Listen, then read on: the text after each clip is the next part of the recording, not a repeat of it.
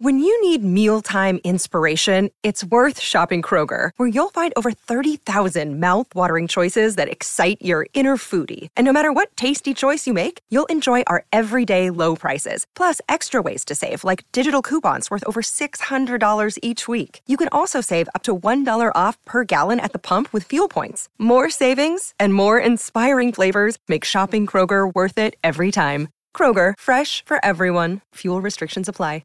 Another day is here, and you're ready for it. What to wear? Check. Breakfast, lunch, and dinner? Check. Planning for what's next and how to save for it? That's where Bank of America can help.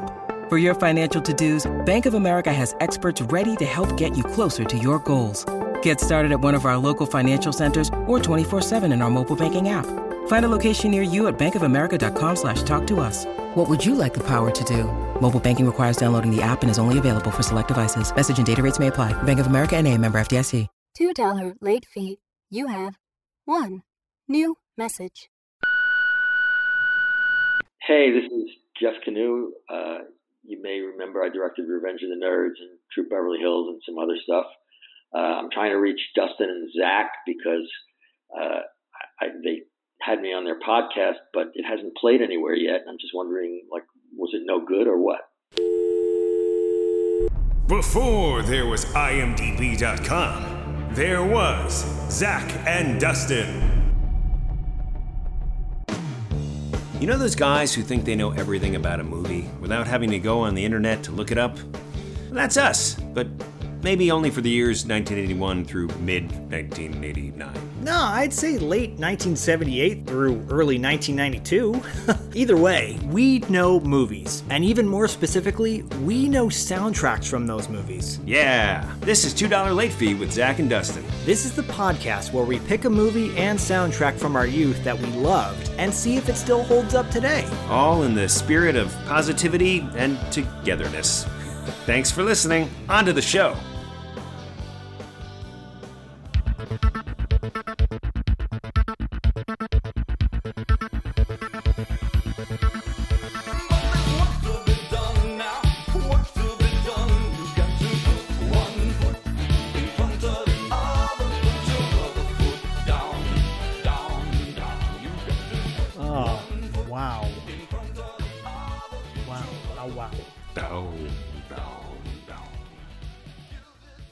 It's a metaphor for life, man.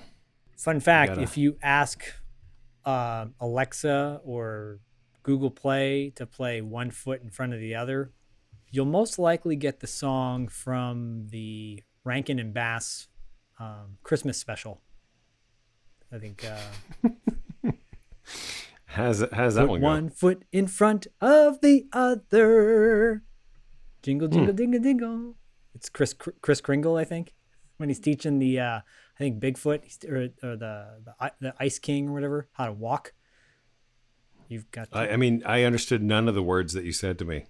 Really? Other than Christmas special. You didn't watch the Franklin Rankin and Bash Bass? Christmas? Franklin and No, Bash with Mark, Paul, and. No, Rankin and Bass. Isn't it Rankin and Bass? Are those the guys that make it? The animators are Rankin and Bass? Yeah, because they always had their name at the top. I think. I know what you mean. Okay. You know what I'm talking about. Okay, so that song plays when you ask for Alexa or Google or Siri or whomever. Yeah, it doesn't play Bone Symphonies from Revenge of the Nerds. Right. Well, that's just it's realistic. I mean. It makes more sense. It's probably more memorable. And that's not why we're covering it. It's why we're covering Revenge of the Nerds. Right. That's what. Have you had that thing happen though, where you just kind of will yell out like, "Hey Alexa," and I'm being a little quiet because I don't want her to fucking hear me. And then I feel you. And then tape our podcast and send it to the FBI. But where you do that thing and you're like, play like Phil Collins, for example, and you think you're gonna get like the more well-known songs of the oeuvre, and you get just like the most obscure song that no one has heard of or likes, and that's what she's leading off with, and you're like, what in the world is going on? So it wouldn't surprise me, to say One Foot in front of the other, and you don't get Bone Symphony. I mean, I don't even know, is that even on in the library, Bone Symphony? It is. I Okay. can tell you it is. You put it in there? But yeah, you're absolutely right. I have had that happen to me. It actually happened to me today. I wanted to listen to some Paul McCartney and Wings from the late 70s, Very early generic, 80s. very standard, obvious. Yeah. And honestly, my favorite variation on the Beatles offshoots, I guess you should say, I could say, I am saying. And I expected to hear, I don't know, Band on the Run or, just another day. Silly love songs or something. Yeah. Right. But instead, it's Paul McCartney live at Madison Square Garden or something. Yes, And he's yes, playing this is what I'm Sgt. talking Pepper's about, Lonely yes. Hearts Club Band. And I'm like, why do I want to Yep. hear Sgt. Pepper's Lonely Hearts Club Band by Paul McCartney with a cover band? I don't want to Yes. hear that. No, that is exactly what I'm talking about. You shouldn't In double default time. to the live. You shouldn't default to the live version. First of all, No. that should be a specification in double time, right? Yeah. So it should be like, no, this is what I want. And another thing that happens to me is like I'll say a song and then I'll be like, the remix. Like, no, I didn't specify the remix. Where are you even getting this from? The remix. You got a lot of Actually, the nerve. only time you're, wow, we're same brain, because I asked Alexa to play, or Google or whatever, to play Go West the other day. Don't Look Down, Girl. Don't look down, girl. Right? You gotta in your head, you have an expectation. And they played the remix. No. I mean, and that's enough to make you want to break your devices. Kind of reminds me of, in the movie we're going to talk about today, in the finale, you hear one version of a song, and then you find out that that song is on the soundtrack, a slightly different version. Mm-hmm. And then you go to that slightly different version, and it is completely different. Outside of pretty infantile synthesizer keyboard sound, wouldn't you say? Yeah. I mean, I have so much to say about it, and obviously, you know that I literally just before we pressed record and got on here, I listened to the song, and the song that we're talking about is the it's the most well-known song from the talent show. And because we brought it up, I feel like it's important to say now. Yeah. But, everybody that knows Revenge of the Nerds knows, Poindexter is playing the violin, and it's this triumphant moment, and the nerds are going to win the talent show, and like Lamar does his rap. Well, the full song of this doesn't have a rap. It has Ollie from Ollie and Jerry just yelling, "Haven't you heard?" for 20 minutes. It felt like 20 minutes. I don't know. For those that don't know who who Ollie and Jerry are, who are Ollie and Jerry for those that don't know? Well, Ollie and Jerry were pioneers in a little film called Breakin'. They band together and they wrote a song called "There's No Stopping Us." There's no stopping us, no stopping. No one does it better. No one does it better than me. Wow, which impressive. is one of my favorites. And we talk a lot about songs on here when we want to get motivated. I mean, for a very long time, and I still could put it on and get motivated. It is a unifying song. When I think about it, I think about groups of kids from the streets overcoming the corporate machine, taking over the government, overthrowing. That's more the plot of Breakin' 2. But Breakin' 1, Yeah. it's about. It's just, There's No Stopping Us is a wonderful song. Now, Ollie went off and with a bunch of randos and formed this band called Revenge, which was special for the movie. And I don't know what's going on. It's a lot of synthesizer, and it's a lot of nonsense. But I had never heard the full thing. And of course, you last night were like, "Oh, do you want to talk about the Haven't You Heard song?" I'm like, "What are you talking about? I don't know what that is." And haven't you heard? Unbeknownst to me, because I never watched the credits. I never watched the whole credits. Like, wow. As the credits roll, this lunacy goes on for far too long. This droning, pulsating hammer through your brain. Haven't you heard? Haven't you heard? Haven't you heard? Haven't you heard?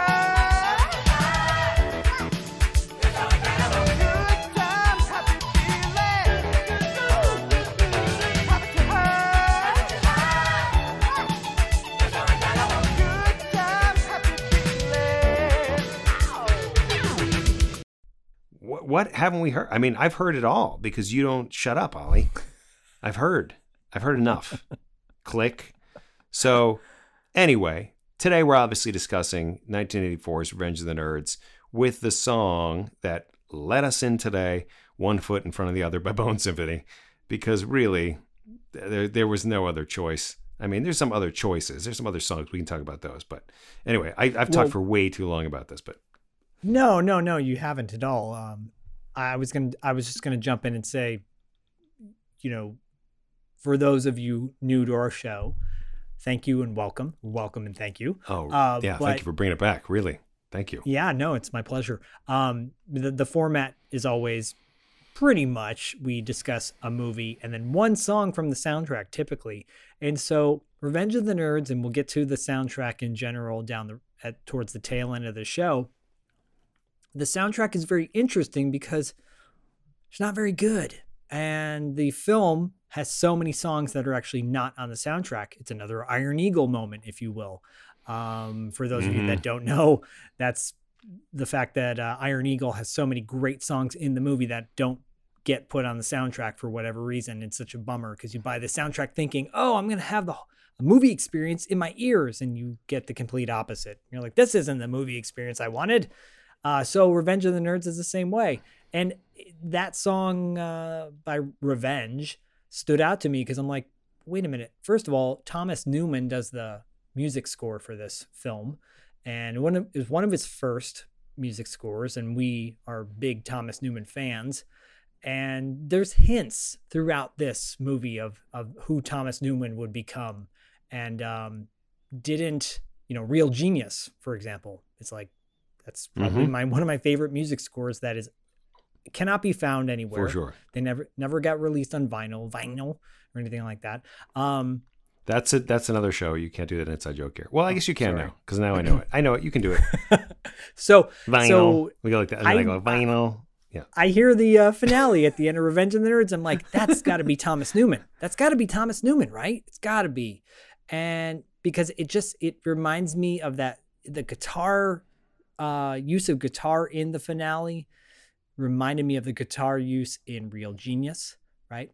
So I'm hearing and I'm thinking, okay, this band Revenge was probably put together for the movie, and Thomas Newman's got to be in this band. So maybe we'll do that song. And then upon listening to the full song and obviously checking in with Dustin about it, we're like, no, we're going to go with One Foot in Front of the Other. So it's like, I don't know, man. And obviously we're breaking format really with talking about the soundtrack first, but that's just kind of how it happened. So everybody, thank you for your patience. And before we get into the glory that is probably our most mainstream movie yet. Agreed.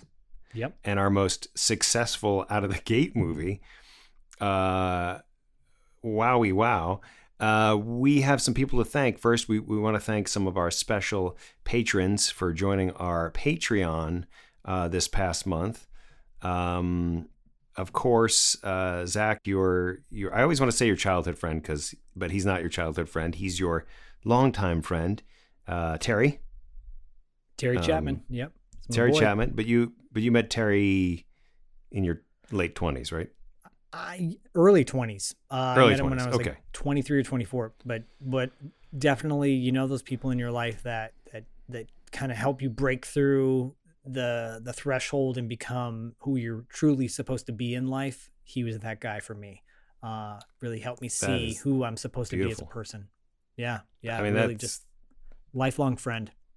That's like the highest praise a friend can give another friend. So Terry has joined our Patreon. Thank you, Terry. Thanks, buddy.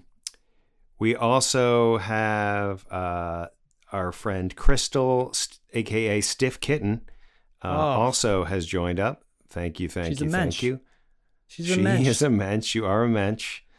Great taste. Great taste. And we appreciate you. And then, and thank you to Patrick Cabine, who is a top tier subscriber and the one subscriber to rule them all, as we say. Well, Patrick's is, for those that don't know, as a top tier patron, he will be getting a mix CD curated by Dustin and myself, and very special, very unique. It has a special intro just for him. So if you sign up at the highest tier, that's one of the many perks you get. And he'll get this a great mix CD every 6 months. So yeah, Patrick, by the time you heard that, by the time you're hearing this episode, you will have already received your CD. So I hope you enjoy it. It's good. It's really fantastic. And of course, too, this episode being the sort of our lead in to our interview with Jeff Canoe, the director of Revenge of the Nerds, also the director of Gotcha, the director of Troop Beverly Hills. We have a segment on our Patreon that is where you guys get to ask the questions, and that comes also at the top tier level. So something to consider, and we appreciate everybody. I also want to say, if you're listening to the show for the first time, thank you so much. I want to encourage everybody to, if you like the show and you're on social media, give us a tag. Tell us what you enjoy, what you'd like to see more of, what you'd like to see less of. I mean, we really welcome that kind of engagement. And, this really is a show for you guys, the people. So obviously we're the ones hosting it, but we are an arm of the 80s vehicle, so to speak. So, so tag us in your stories, tag us in your stuff, like just tag us. We'd love to hear from you. And now I'm going to get off my little stool and we can start the show for reals. I was just going to say, and maybe this needs to be a part of our tagline, as future upcoming guest Cynthia Rothrock said, we're a lot of fun. Not your typical interview or show. So there you go. Yeah, it's that really is like the highest honor to me. When it really is. When anybody says anything like that to us.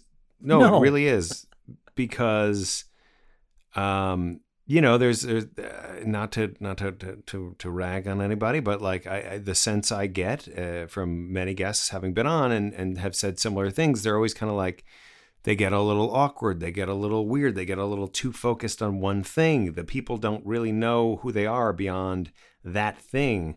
And so, we're coming at it as fans, but we are also coming at it as human beings who are just kind of genuinely interested in these many facets. Yeah, I was going to say that, obviously, like you mentioned earlier, Jeff Canoe will be our upcoming guest. That is thanks to our good buddy, Jesus Garcia, who helped get him on our show. And we're obviously we already covered Gotcha, which Jeff directed, and he talks about that in the episode. What I loved about his interview, and I'll keep it short, is that you get to know him for, like you said, for who they are deeper than just one specific movie. Obviously, Revenge of the Nerds is his most memorable film. That's why we're talking about it. And Dustin and I had kind of thrown back and forth this idea of doing a fairly mainstream movie for once. Typically we don't. Typically we do ones that are known, but they are not well known. Revenge of the Nerds by some it's considered a classic. By today's, it might be considered a cancel film based on one or two specific scenes. And we'll talk about that, obviously. It is definitely our most memorable film we've ever covered.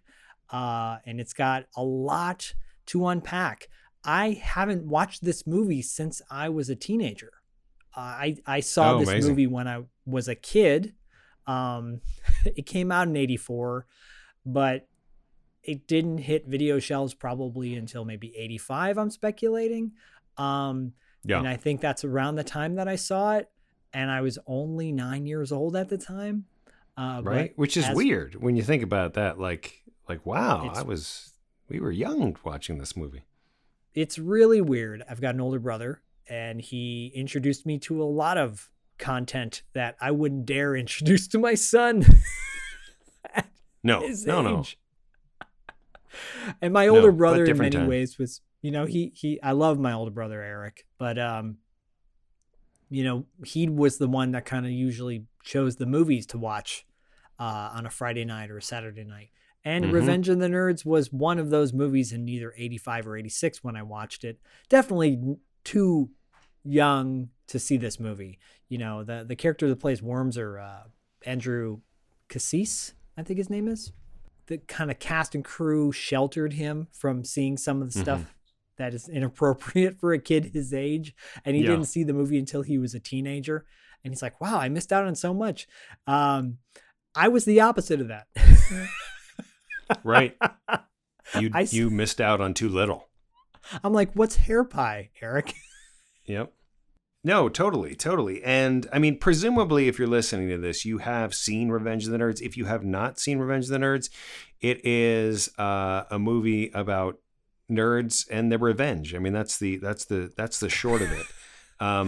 But I think that's the most of the plot basically that they ever got because they ad-libbed like 95% of this movie. So, and they're caricature-y to a degree, but they are also very real characters that we come to know and we come to love. And just going back a little bit, so this movie came out in July of 1984.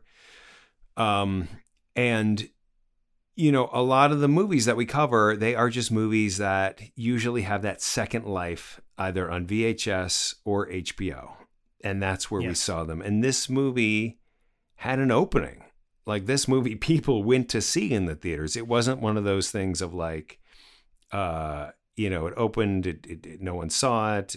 No, this was out in a lot of theaters, like, 900, 1,000 theaters. Wow. For many, many weeks. And it's one of those things where I think that the cast and everybody that was involved with it, a lot of we've heard the lore where, most of the cast didn't even want to be in it. They didn't like their characters. They didn't consider themselves nerds. So they didn't even want to be in this movie, and much less have this movie or have any expectation that this movie would explode and be a, sensation. And that, Curtis Armstrong, for example, hated Booger. He got the script. He hated the character of Booger. He was trying to take out lines. He thought that if Booger never identified himself as Booger, and he just called himself Dudley, then he wouldn't, have to be picking his nose and all this stuff.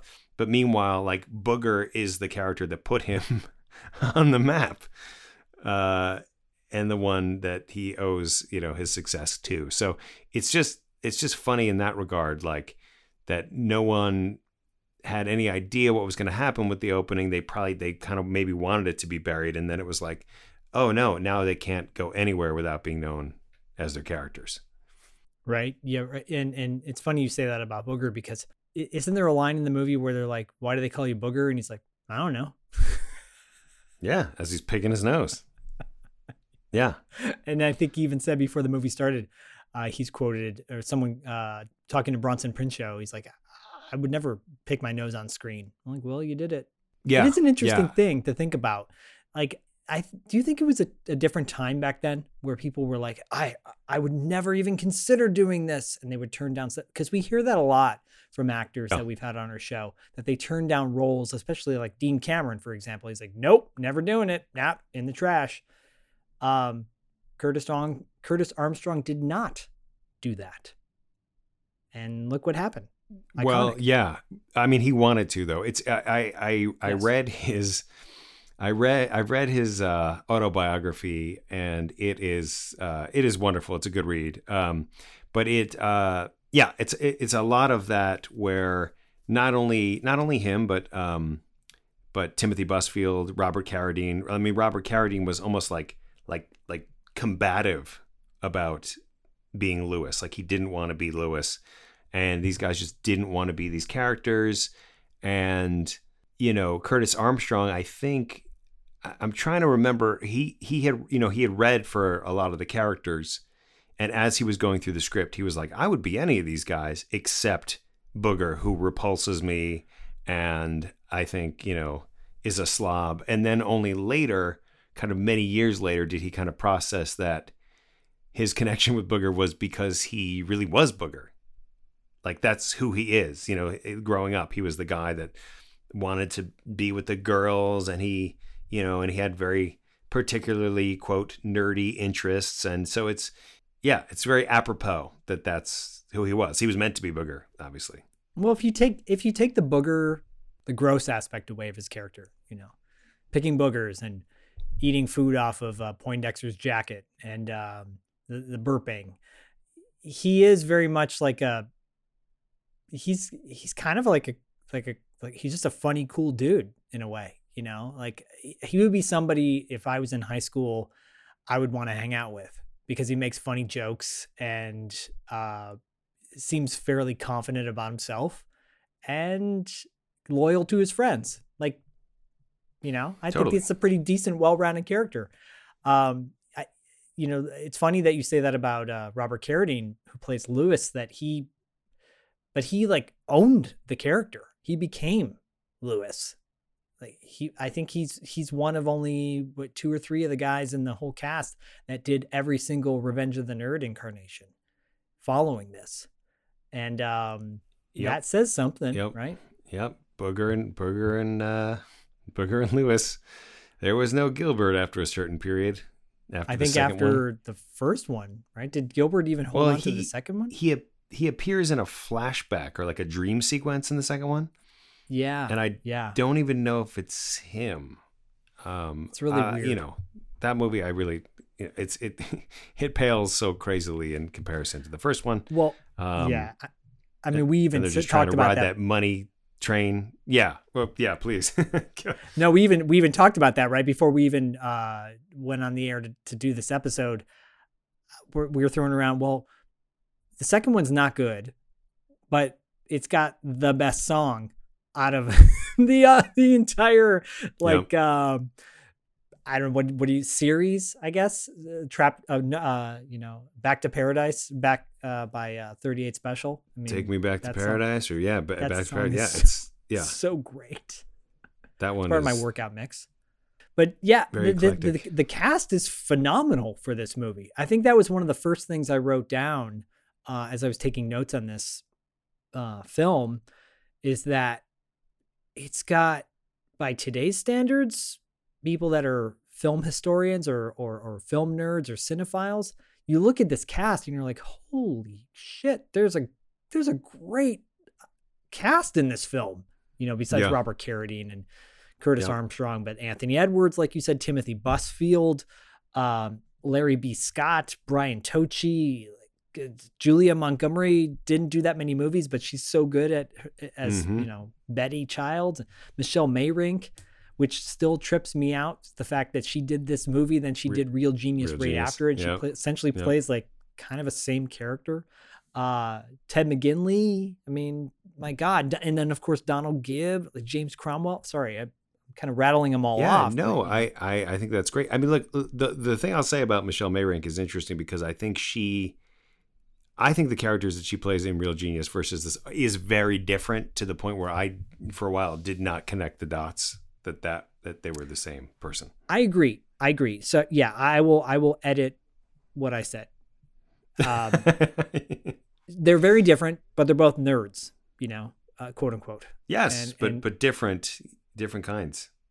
And I think it's, you said this earlier, you know, these characters are kind of parodies, but we really didn't have a parody yet of what a nerd was. This pretty much became the blueprint of like what was considered a nerd moving forward.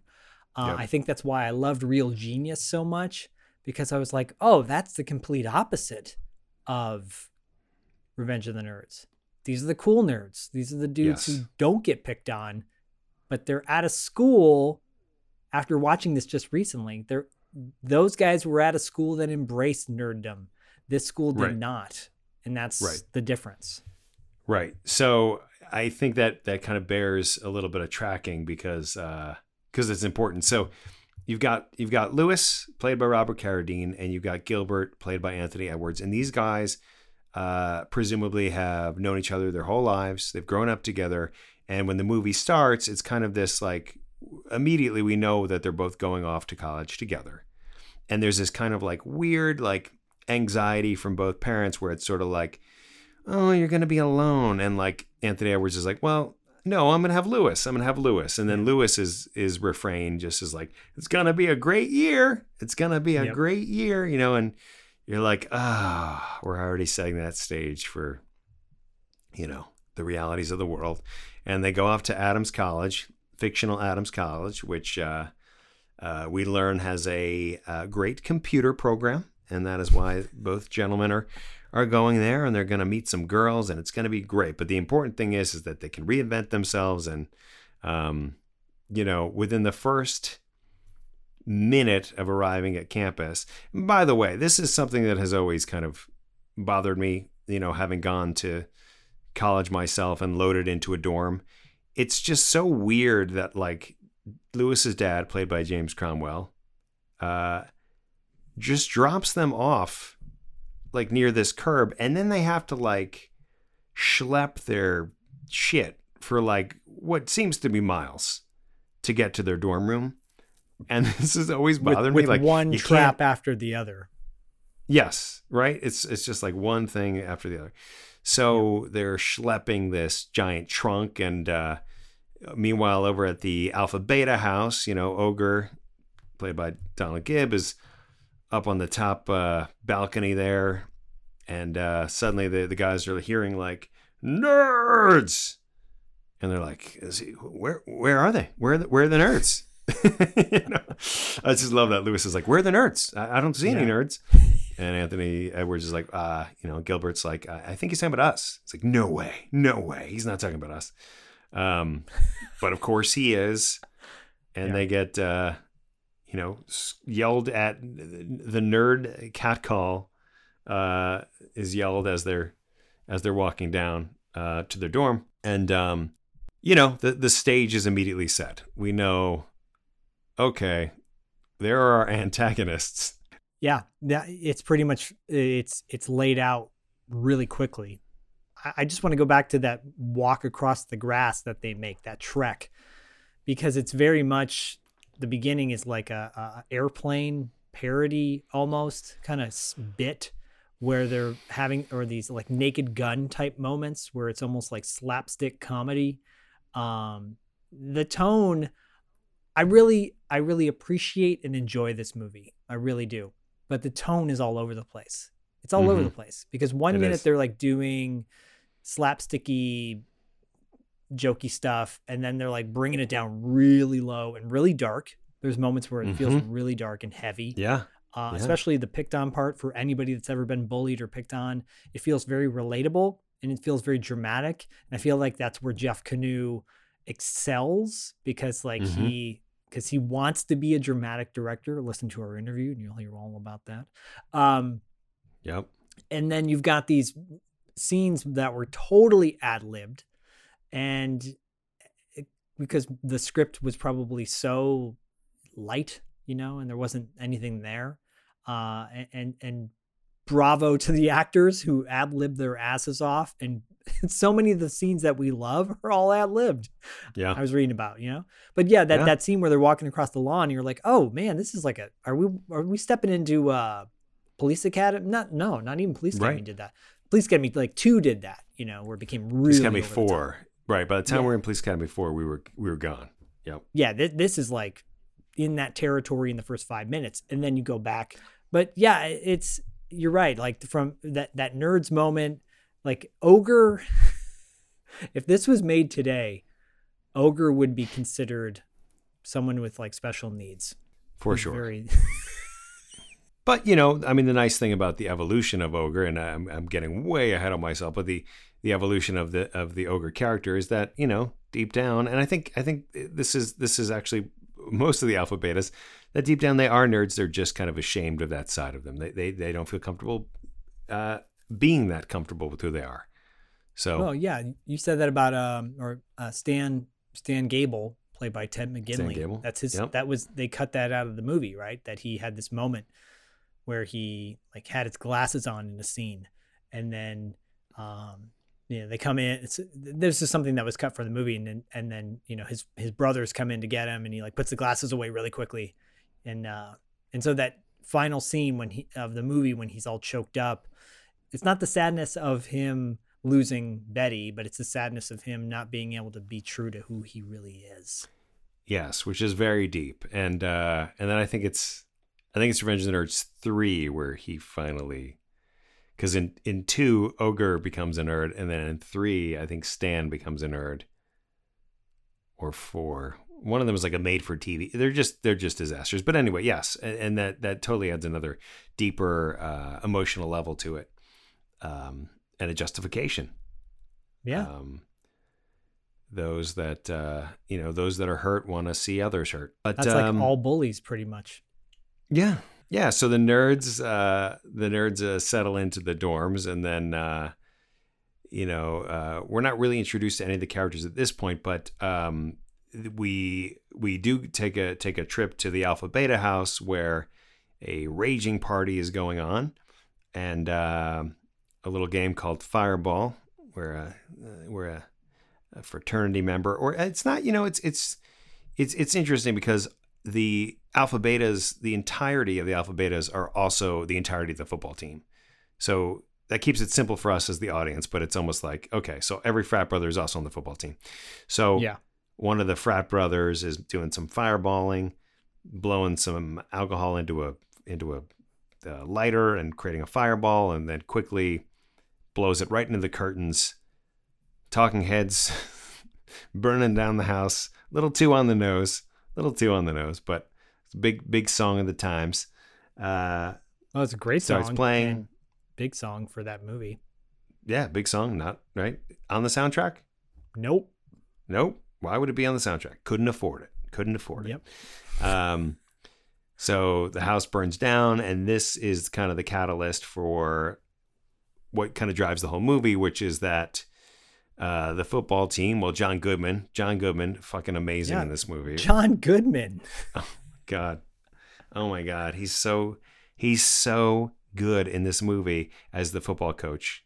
The leader, the Alpha Beta football coach. But he's like, where are my boys gonna live? And they're trying to blame it on electrical failure or whatever. And the dean of the school, who was also a nerd. Yep. Was like, well, we can't just displace the freshmen. And then, next scene, the freshmen are literally being thrown out of the windows, just thrown through the windows. Here's your parody moment number 2. Yeah, right, where it's like, and you're like, oh my God, like the letters and lawsuits that would be happening from this moment. Yeah. And that's where I kind of feel, sad, but it is like, it's so goofy, but you're like, you're watching all it's weird that all the freshmen for the most part are, at that point, they're considered nerds. And then they all kind of get put in the gym together, and then the dean, I'm really just kind of moving forward here. And I know we don't do scene by scene, but I'm just trying to bring us up to speed in the sense of like, the dean is kind of like, now they've set up this refugee camp in the gym, and the dean is saying, well, don't worry guys, because because you got displaced, a lot of you can get, picked up by fraternities. So they're all excited, everybody. And we start to see all the various nerds. Yeah, I'm going to be in a frat. It's going to be great. Of course, none of them, should, why would they even want to be? And then there's kind of this smash cut to everybody's gone. Everybody that is gonna be picked up by a fraternity is now picked up, and it's all that's left is our core group of nerds, the guys nobody wanted in their frat. They're just living here in the gym together, and who can stay in the gym until basketball season, presumably. As long as you like, or at least until the start of basketball season. Fantastic. But then that's where we meet Booger, we meet Takashi, Wormser being dropped off. Wormser is the Doogie Howser, the prodigy, and Lamar doing calisthenics in front of the one TV. Yeah, and that's where you're like, all right, these are the guys. This is the crew. Larry B. Scott plays Lamar, and he's a gay character, and the apparently he had to kind of live down the effeminate or, role of this film by playing more kind of testosterone fueled characters, according to interviews and such. I don't see that at all. I think by today's standards, I feel like for the most part, it's not. There's a couple scenes in the movie where you're like, oh man, that's really like over the top. But for the most part, I don't think he is. I feel like he is a gay kid at college, and I don't feel like it's like a bad thing or a disastrous thing or whatever. I think it's portrayed in a very like kind of somewhat normal way in a wacky comedy, and I think he's awesome. Yeah. I think he's an awesome character. I mean, he's so great. I was sad to learn that Larry B. Scott was not gay. I was like, oh man, because he's so good. He is Lamar. He's one of the guys that continued to play Lamar for the rest of the entire franchise. He's in Karate Kid for like 25 seconds, and I just feel like nobody would really know that unless you were a fan of the 80s like we are. It's not something most people know or even really care to know, but it is an interesting thing. It's a blip. He's got 2 or 3 scenes in the entire movie, and I recognize him more from Iron Eagle than I did because he had such a bigger role in that. But then I'm thinking like, if you've never seen Extreme Prejudice, directed by Walter Hill, starring Nick Nolte and Powers Booth and Maria Conchita Alonso, Zach's favorite director. He is one of my favorite directors, no doubt. But not the check favorite. That movie out. It's got Michael Ironside, Clancy Brown, William Forsythe. I mean, come on. Before The Expendables, there was Extreme Prejudice that actually had a good cast and good writing and a great director behind it. But yeah, when it's funny when you're introduced to all these characters, like we talked about, there's so much ad-libbing going on. And I look at that and I'm like, damn, these guys were great improv actors, overall. For them to have to go through so many scenes where they're like, okay, well, let's just make something up here. Like really important scenes. John Goodman has some lines in this that were not scripted, and you're like, there's a scene later on in the movie when the kind of the nerds get their revenge on the jocks, right? And they make their jock straps itch and liquid heat in their jock straps, and they're on the football field itching and scratching, and John Goodman's giving this big pep talk speech to kind of get him fired up, and they run off to the showers, and he's like, what does he say? He's like, shit, we forgot to practice. Yeah, because he gets him so hyped up. It's like, yeah, shit, we forgot to practice. Right? Yeah, so it's great, amazing. so great. Yep. I've seen this movie, I don't know, a dozen times in my lifetime, but watching it again recently after not watching it for so many years, I was like reminded of how funny it is for scenes like that, or the scenes in the gymnasium when Booger and Takashi are playing cards together. What the fuck is a fresh? Yeah.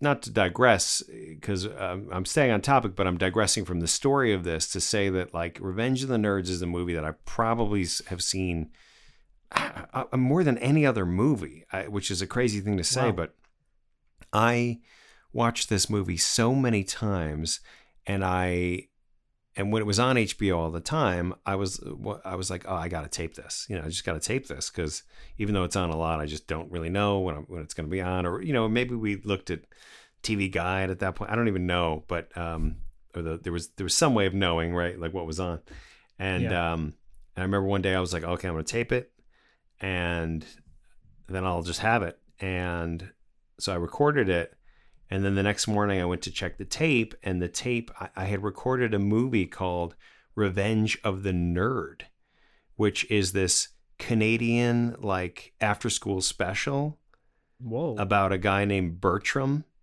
who loves this girl named Louise. And I was like, fuck, man, I didn't tape Revenge of the Nerds. I taped Revenge of the Nerd. And then really, and then I became obsessed with Revenge of the Nerd, and I watched that like 25 times. So every so Film often, or after school special? well, it was on HBO, but it's a Canadian. It's like very like. It certainly exists on YouTube. Wait, it has the theme music is the losing sound on Press Your Luck? Yeah, it's pretty much. It's basically that. And there's this the nerd whose name is Bertram also like loves computers and television and all that stuff. And there's just this one song that occasionally gets in my head, and it's every little breeze seems to whisper Louise, because Bertram's been pranked to think that Louise likes him. So he puts on a literal song and dance for her in the hallways. Don't be nervous. It's perfectly all right.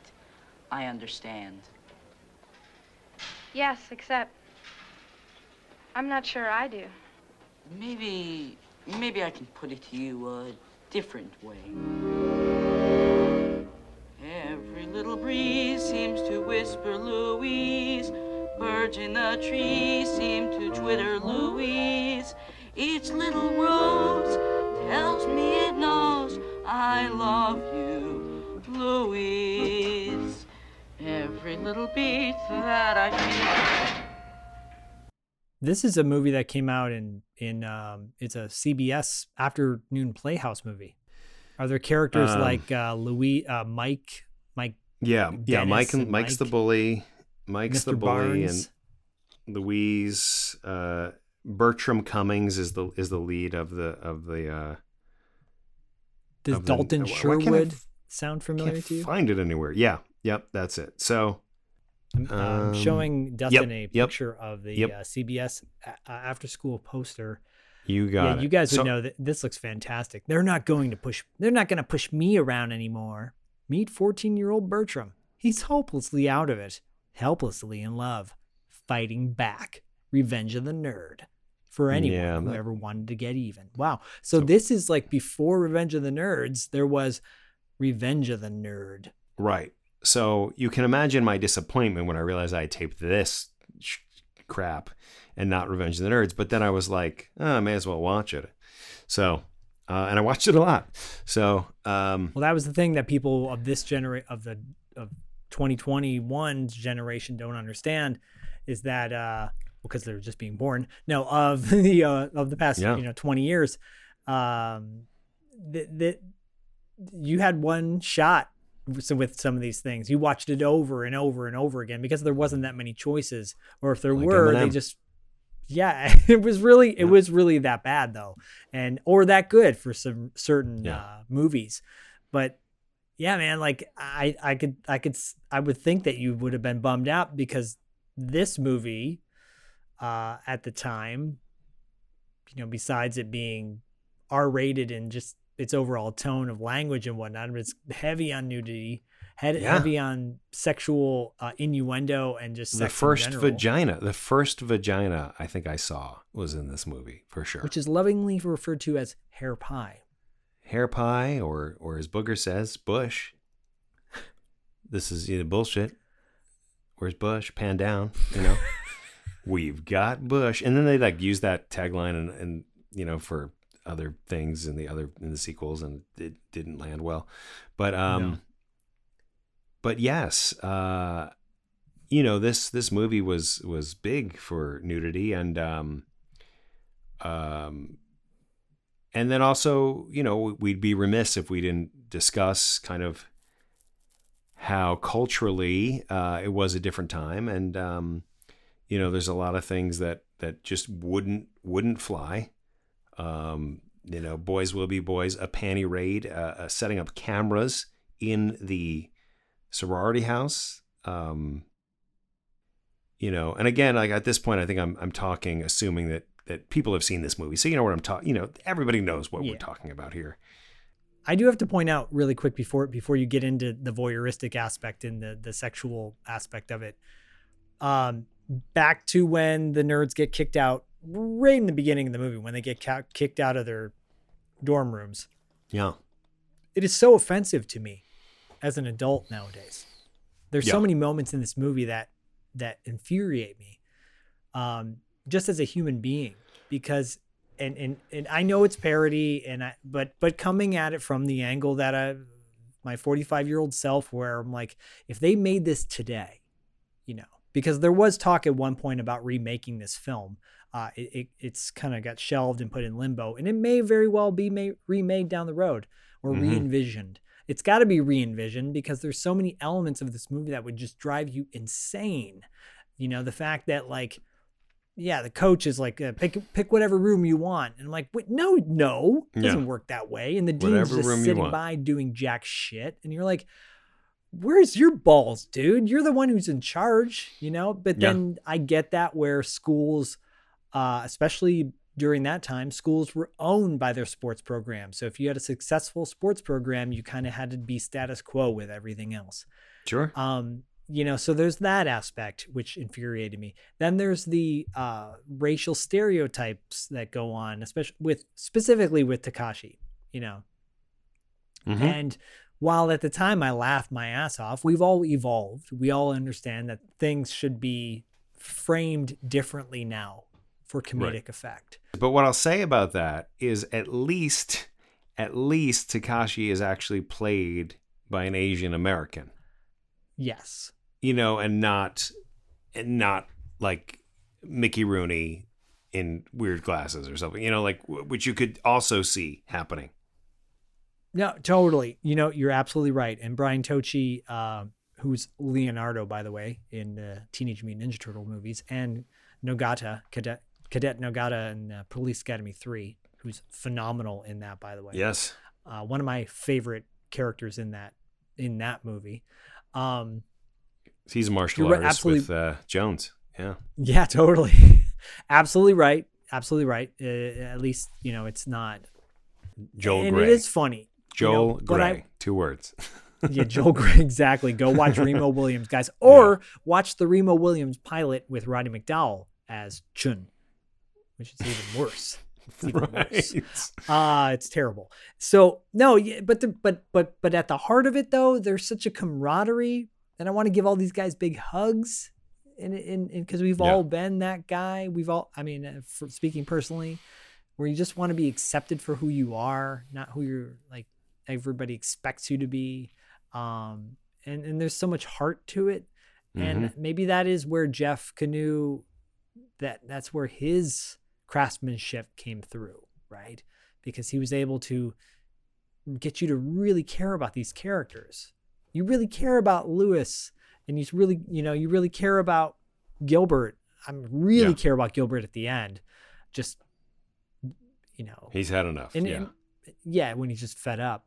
But anyways, I just wanted to jump in and say that before we got to, the kind of elephant in the room, as far as the third act is concerned.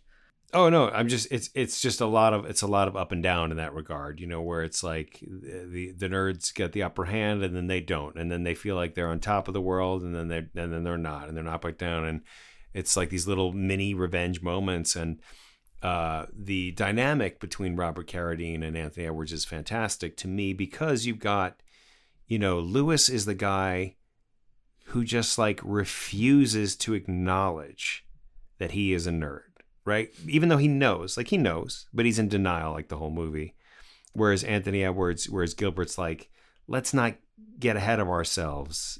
I almost liken it to like, this is so random, but like 2 dogs that are very small, and one dog thinks that they're very big and they're trying to take on a pit bull, and the other dog is like, listen, fool, we're tiny.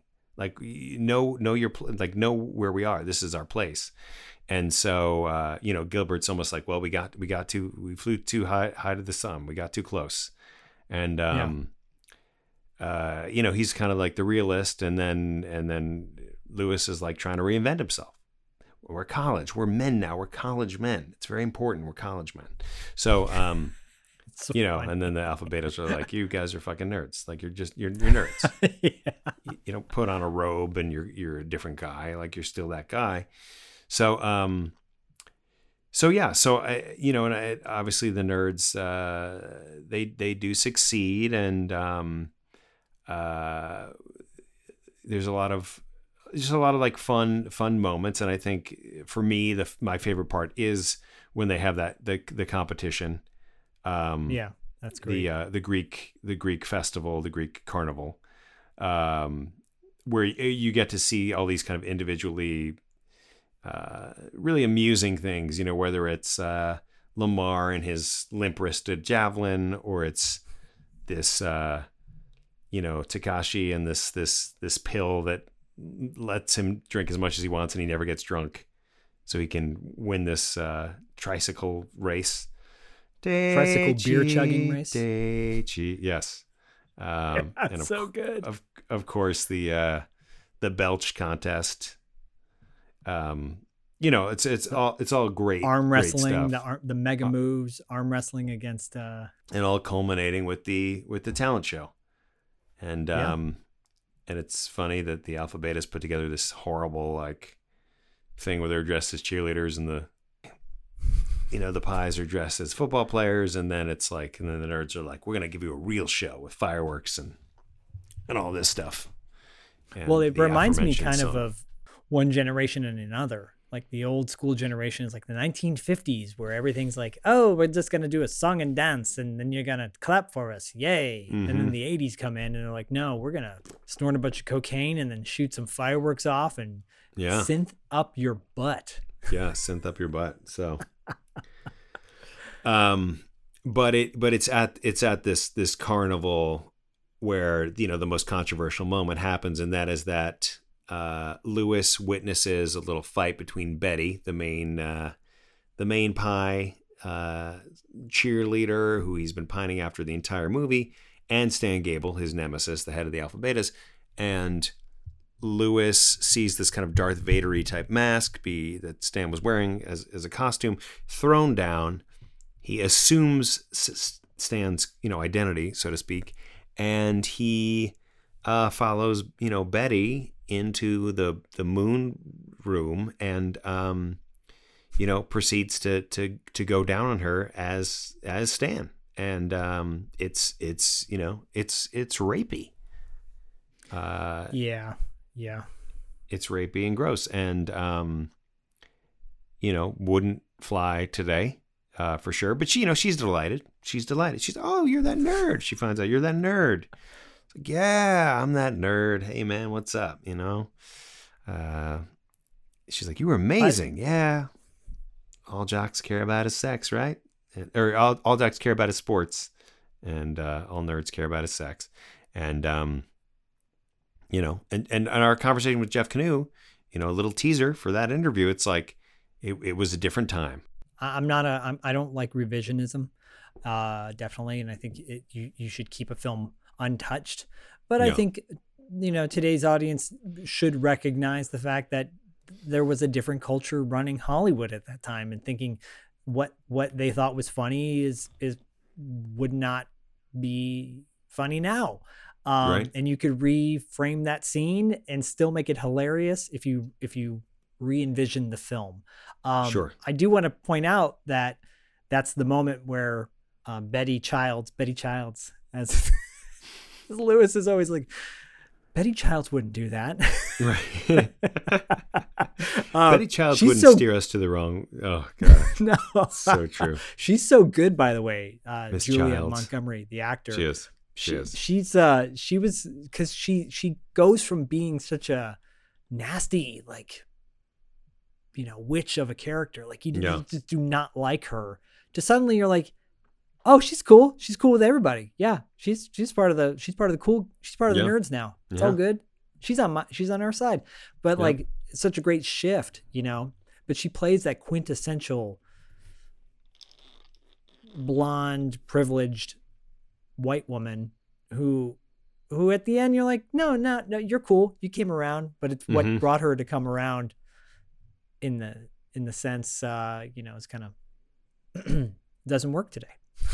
So right, meaning that they had a sexual experience, and that was the turning point. It was not his personality. Yeah. It was not his intelligence. She doesn't even really know anything about him. No, but she hooked him. One of my favorite scenes in the movie is the quote unquote party that they have at the nerds have at their home. which they, you know, when they get displaced and they're in the gymnasium, they end up finding a house together and forming their own fraternity, which ends up becoming Lambda Lambda Lambda, which you know, is sponsored by Bernie Casey, who is, by the way, Bernie Casey is an awesome actor. Yeah. He's been in so many movies, and he's so good as being the elder statesman and kind of keeping his composure, but his delivery of every line is good. He's just a great character. But when the nerds move into their new digs, and of course that's the montage scene, which we'll talk about when we get to the soundtrack, of cleaning up the place. They have a party, right? And so they throw a party to impress the Tri-Lam committee that's going to approve them whether or not they become a fraternity. And, you know, Betty screws them over by saying they're going to come over, and they don't, as their dates. And then Gilbert, who's dating Michelle Mayrink's character, Judy, at this point, she's like, I can bring my, you know, sorority girls over, the mega moves, right? And the Omega moves. Yeah. Omega moves. Yeah. And they all come over, and I'm not going to lie. Like, as they come in, this is the God's honest truth. I think as a kid, I was like, oh yeah, they're supposed to be gross. They're walking in, like, none of them are gross. They're just, you know, different. Talk about diversity, you know? Right. So they come in, and the party ends up being fantastic, and it's all good, but Lewis hooks up with one of the Omegas, and I kind of feel a little bad for her, because I'm like, oh, they had a thing, and they kind of look good together, you know? Yeah, and he's dancing with his like his cordless phone. Well, no, it's the remote to the robot. It's the remote. Oh, he has the remote to the robot. That's right. Because I just got that now, watching it in 2021. Right. Like, oh, that wasn't a phone. That was a robot. Okay. Fun fact for those of you, and I'm spoiling it now, and Dustin has no idea. For this Patreon special edition of What Does Dustin Know? It's a special edition, because it's going to be What Does Dustin Know 1984, The Revenge of the Nerds trivia. Oh, only. Shit. Oh my God. Okay. I'm holding back some of my comments about the movie, because we're going to have that exclusively on Patreon. So if you want to hear more and find out what Dustin knows, he did say it, guys. You heard him say that this is the movie he probably watched the most out of any movie. So he should know. It really is. The questions I will ask him. It really is. If I bomb it, you know, I bomb it. So that'll come up on our Patreon exclusive. So go check that out. But hopefully I don't. One thing I did want to note is, so people can't see this, but you have identified your sort of username as we're connected, and you've changed it to be Mopery. And Mopery was one of my most quoted things growing up, and I had looked it up, and I'm like, is this real? And it's not. But it was always so funny to me, because, like, you know, you could say like, oh, quit moping around, you know, quit your mopery. Yeah. And when anybody would say that, or if I overheard that, I'd be like, you know, that's it's exposing yourself to a blind person. And that's in the movie, that guys, was if you don't know. That was my favorite thing. You know, it's just from that little scene in the movie when the guys are in the they're in the police precinct, and what's he in for? Mopery. It's just genius. What's Mopery? Yep. That might be our new, that might be another $2 late fee t-shirt. Oh, that's such a good idea. That is such a good idea. This says Mopery, $2 late fee. But yeah, I don't have a lot more to say, really, because I feel like it would be a very, very long episode, but I do love this movie. Yeah. I want to point out two things. One, it kind of blew my mind, recognizing that Thomas Newman again did the score, and Michelle Mayrink is Judy, and they're both in Judy or Michelle was in Real Genius. Thomas did the score of Real Genius, and in both nerd film, the complete opposite of this. And I am going to say that it wasn't until 2021 or maybe 2020 that I made the distinction of why Real Genius connected with me more versus this. And I used to look at it as like, oh, that was just a parody and it's a goof. And that's why. Right. That's why I like Real Genius more, because it takes their characters seriously. And then I'm going to go back to what I said in the beginning of the episode. It is about the fact that they were accepted at this school, and at Revenge of the Nerds, they were not. And it makes total sense to me now. And I'm watching it in a totally different light and have a greater appreciation for this film. I really do. Overall, it just made me feel good. So, wait, a greater appreciation for Revenge of the Nerds because of your epiphany about it? Yes. Yeah. Yes, I actually, yes. it puts it in a different tier for me. Yes. Controversy aside, look, controversy aside, I can look at this film and go, it's so much fun to watch. It's so silly, but it has so much heart to it too. Gilbert's monologue at the end is so heartfelt, and to the point where it is very dramatic. It's a derailment from the silliness of the talent show, But I one thing I wanted to point it out. There's one of the frat boys, Alpha Beta's Burke, He's played by Matt Salinger. I'm watching this and I'm like, I know that guy from somewhere. Come on, database in my brain. Where's he from? He played Captain America in 1990, which was a Roger Corman. Roger Corman had the rights to Marvel movies for a minute. Crazy, yes. He did a terrible, terrible or masterpiece real of Fantastic Four. It was oh god. And he did a Captain America. Like, he had prosthetic ears on the outside of his helmet that he wore. That's how bad it was. And the Red Skull was in it, and it's a fun, like, if you go back and watch that after watching all the Marvel movies, which I've been doing with my son, and you go, wow, yeah, Marvel stepped up their game. That is crazy. So, that is really interesting. I did not like that Captain America at all. I like the prosthetics on Red Skull. I thought he looked cool, but yeah, just kind of like getting back to the core question of like, does this hold up? I mean, it does to me, and I agree. Maybe it's nostalgia, but you're right. And I think the thing about Real Genius too, just from a comparative level, it's like, yes, they're not really getting bullied in that same kind of a way. Certainly, there's no violence, or violent acts against Chris Knight and Baby Gabe, Baby Mitch. You're right. But it's different. It's different. It's different. But then also, there is that dark turn where it's like, oh, we've just made a weapon that's blowing up, that's can shoot people from space. Like that's dark too, and that turns that all the lighthearted goofiness as well. Yeah, it is different, and I think maybe that's why as a kid I latched on more to Real Genius. Also, the fact that it was PG-13 versus R, but there's a level of intensity in this film, like when the Alpha Betas trash their house. It's so messed up. Or they light nerds in flames on their front lawn, which is very reminiscent of, flaming crosses. It's horrible. It's horrible. It's horrible. And letting the pigs in. Like, moons, these are white privileged assholes. And it's, unfortunately, you could show this movie now and then people would be like, oh, that's my next door neighbor. Yeah, right. Or that's the guy who was picketing in front of my kid's school the other day because we're wearing masks to keep each other safe. These, like, it's white privilege, testosterone dudes. And so, yeah, it was interesting.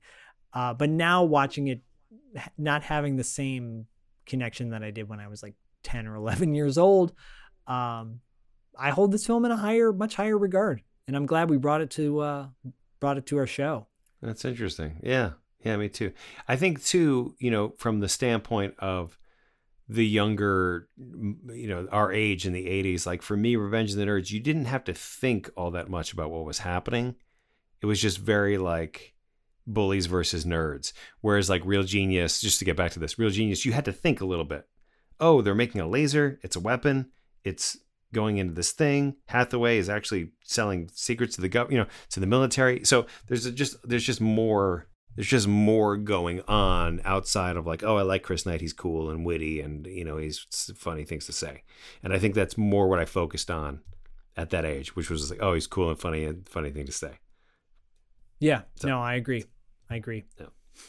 It's too bad that Val Kilmer kind of doesn't even really acknowledge that film anymore. So yeah. Let's talk about the soundtrack. This soundtrack reminds me a little bit of the Summer School soundtrack in the sense that it's got one real strong standout song that has stood the test of time, at least for Seth MacFarlane's case.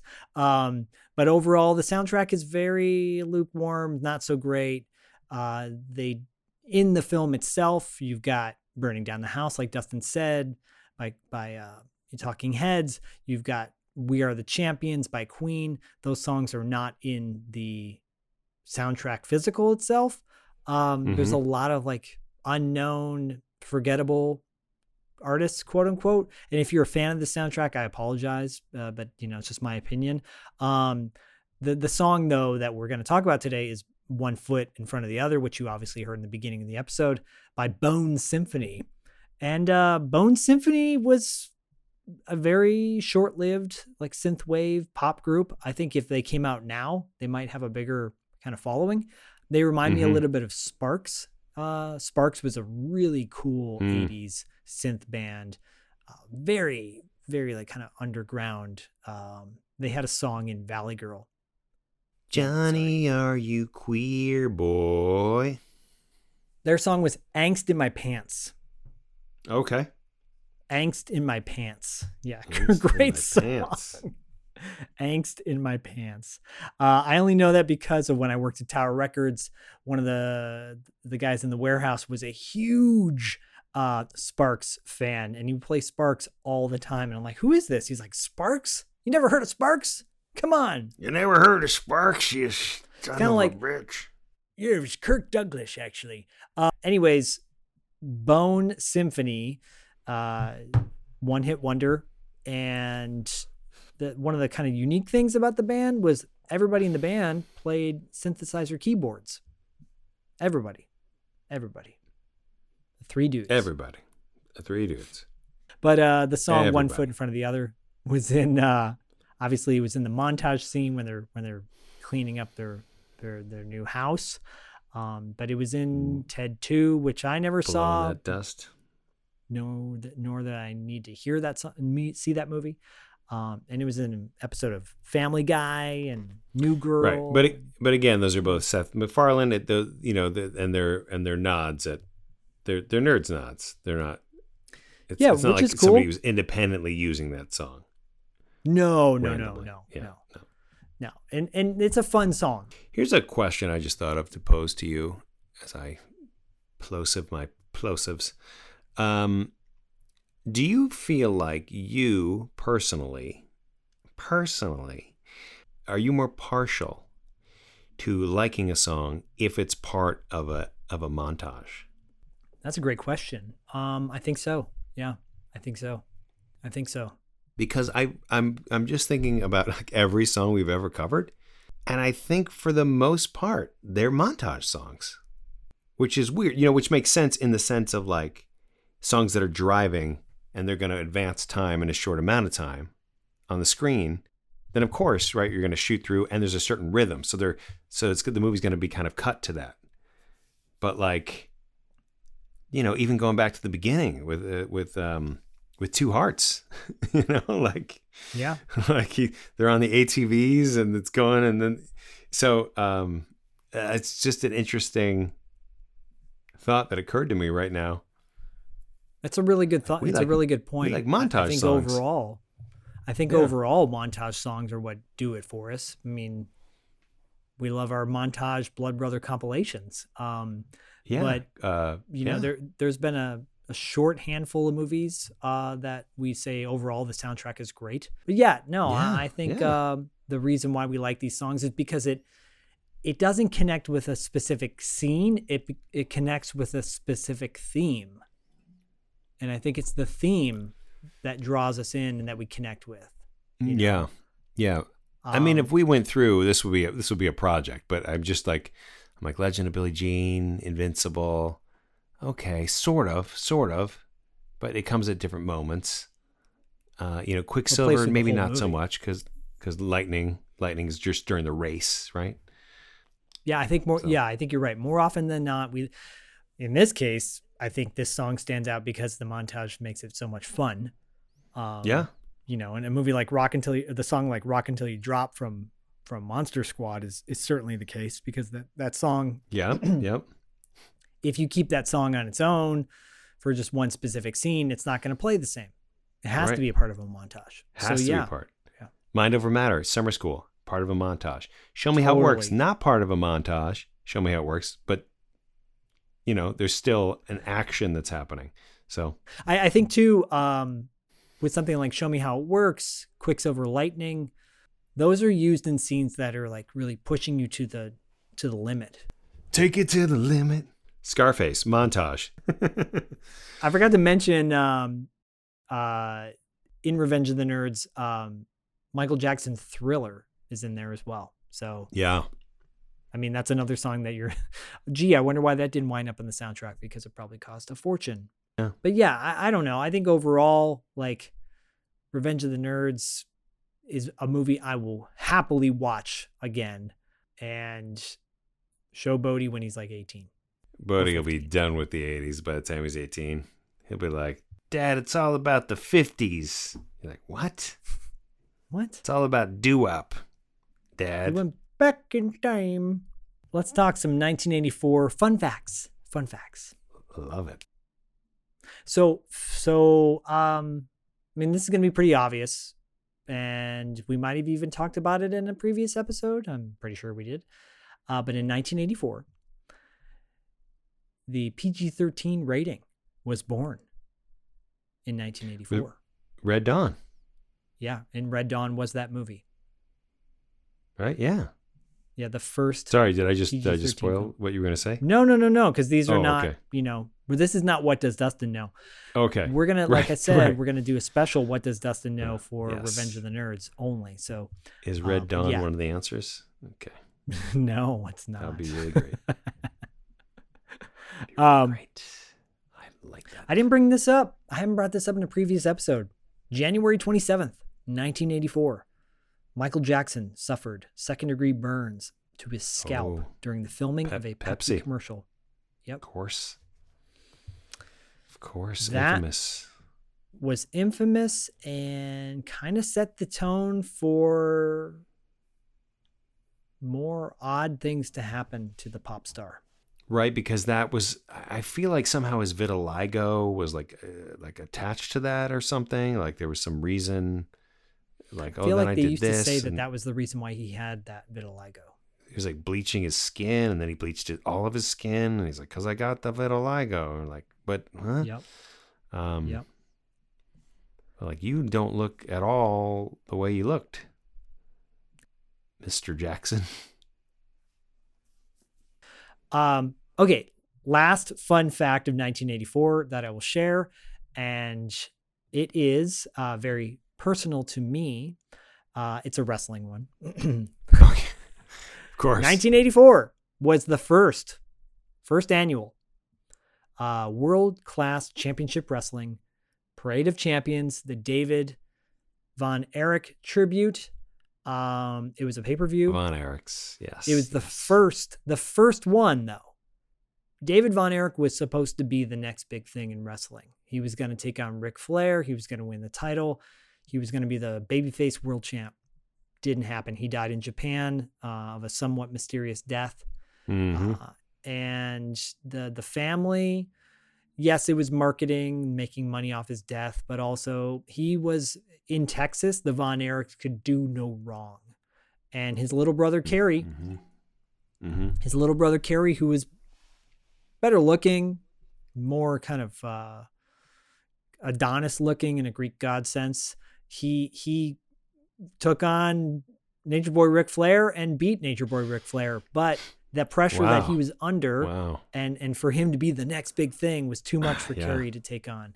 Anyways, it's the beginning of a very tragic story. So 1984 was the beginning of the Von Erichs kind of, erosion, if you will. Yeah. So for those wrestling fans out there, you know what I'm talking about. For those of you that are not wrestling fans, look it up. It's compelling. Yeah.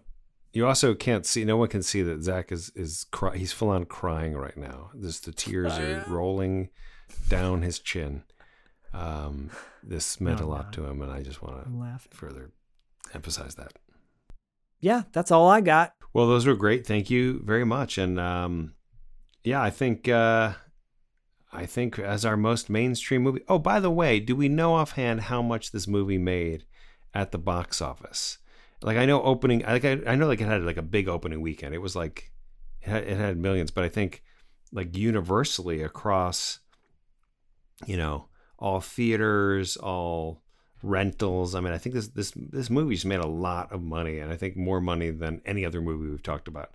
This is telling me $60.5 million, including rentals. I don't know what that means, but for a budget of that was $8 million, you know, that's wow. It made money, and hence all the sequels. Because if it hadn't made money, they wouldn't have made all those pieces of shit. But yeah.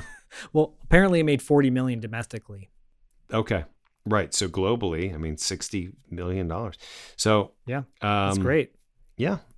Overall, A+, go see it with your children, and the younger, the better. And yeah, man, thanks everybody for listening. Anything we want to add or plug?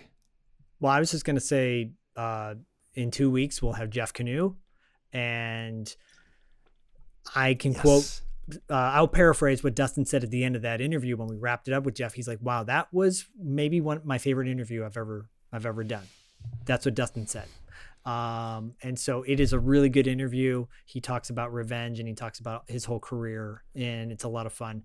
Very dynamic. Check out Patreon. Check out our Patreon page. We have so much fun stuff on there. It is the banter that you love on our show, plus more. There's the questions that from $2, 6 questions with celebrity guests on the show, which is always entertaining. You always get something where you're like, I did not expect that. I did not expect that.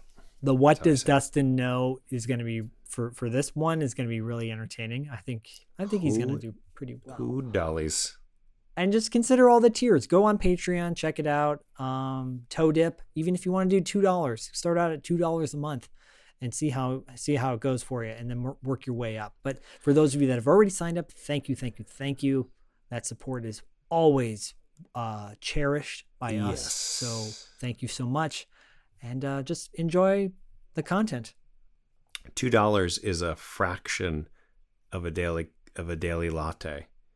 It's an eighth of a latte. Think about that. Yeah, that's very true. That's very true. And I will piggyback on that by giving you my nerd laugh. No, it's terrible. I can't do it. It sounds uncomfortable. I don't know if I can do it though either. No. It's pretty good. Good God. Put the roach in the basket.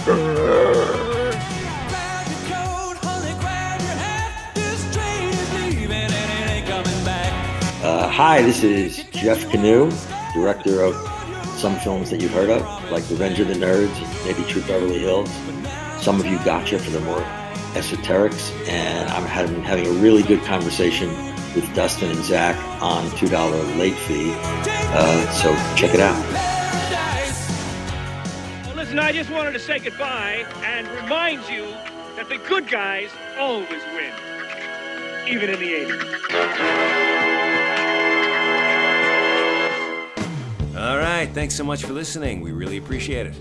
Don't forget to subscribe and give us a 5-star rating? Don't forget to subscribe and give us a 5-star rating on iTunes. Don't forget to subscribe and leave us a 5-star rating on iTunes. If you listen to us on Spotify, that's great too. And you can find us on the internet. Don't forget to check out our website at $2latefee.com and follow us on Instagram and Facebook at $2 Late Fee Podcast. We'll see you next time. We did it.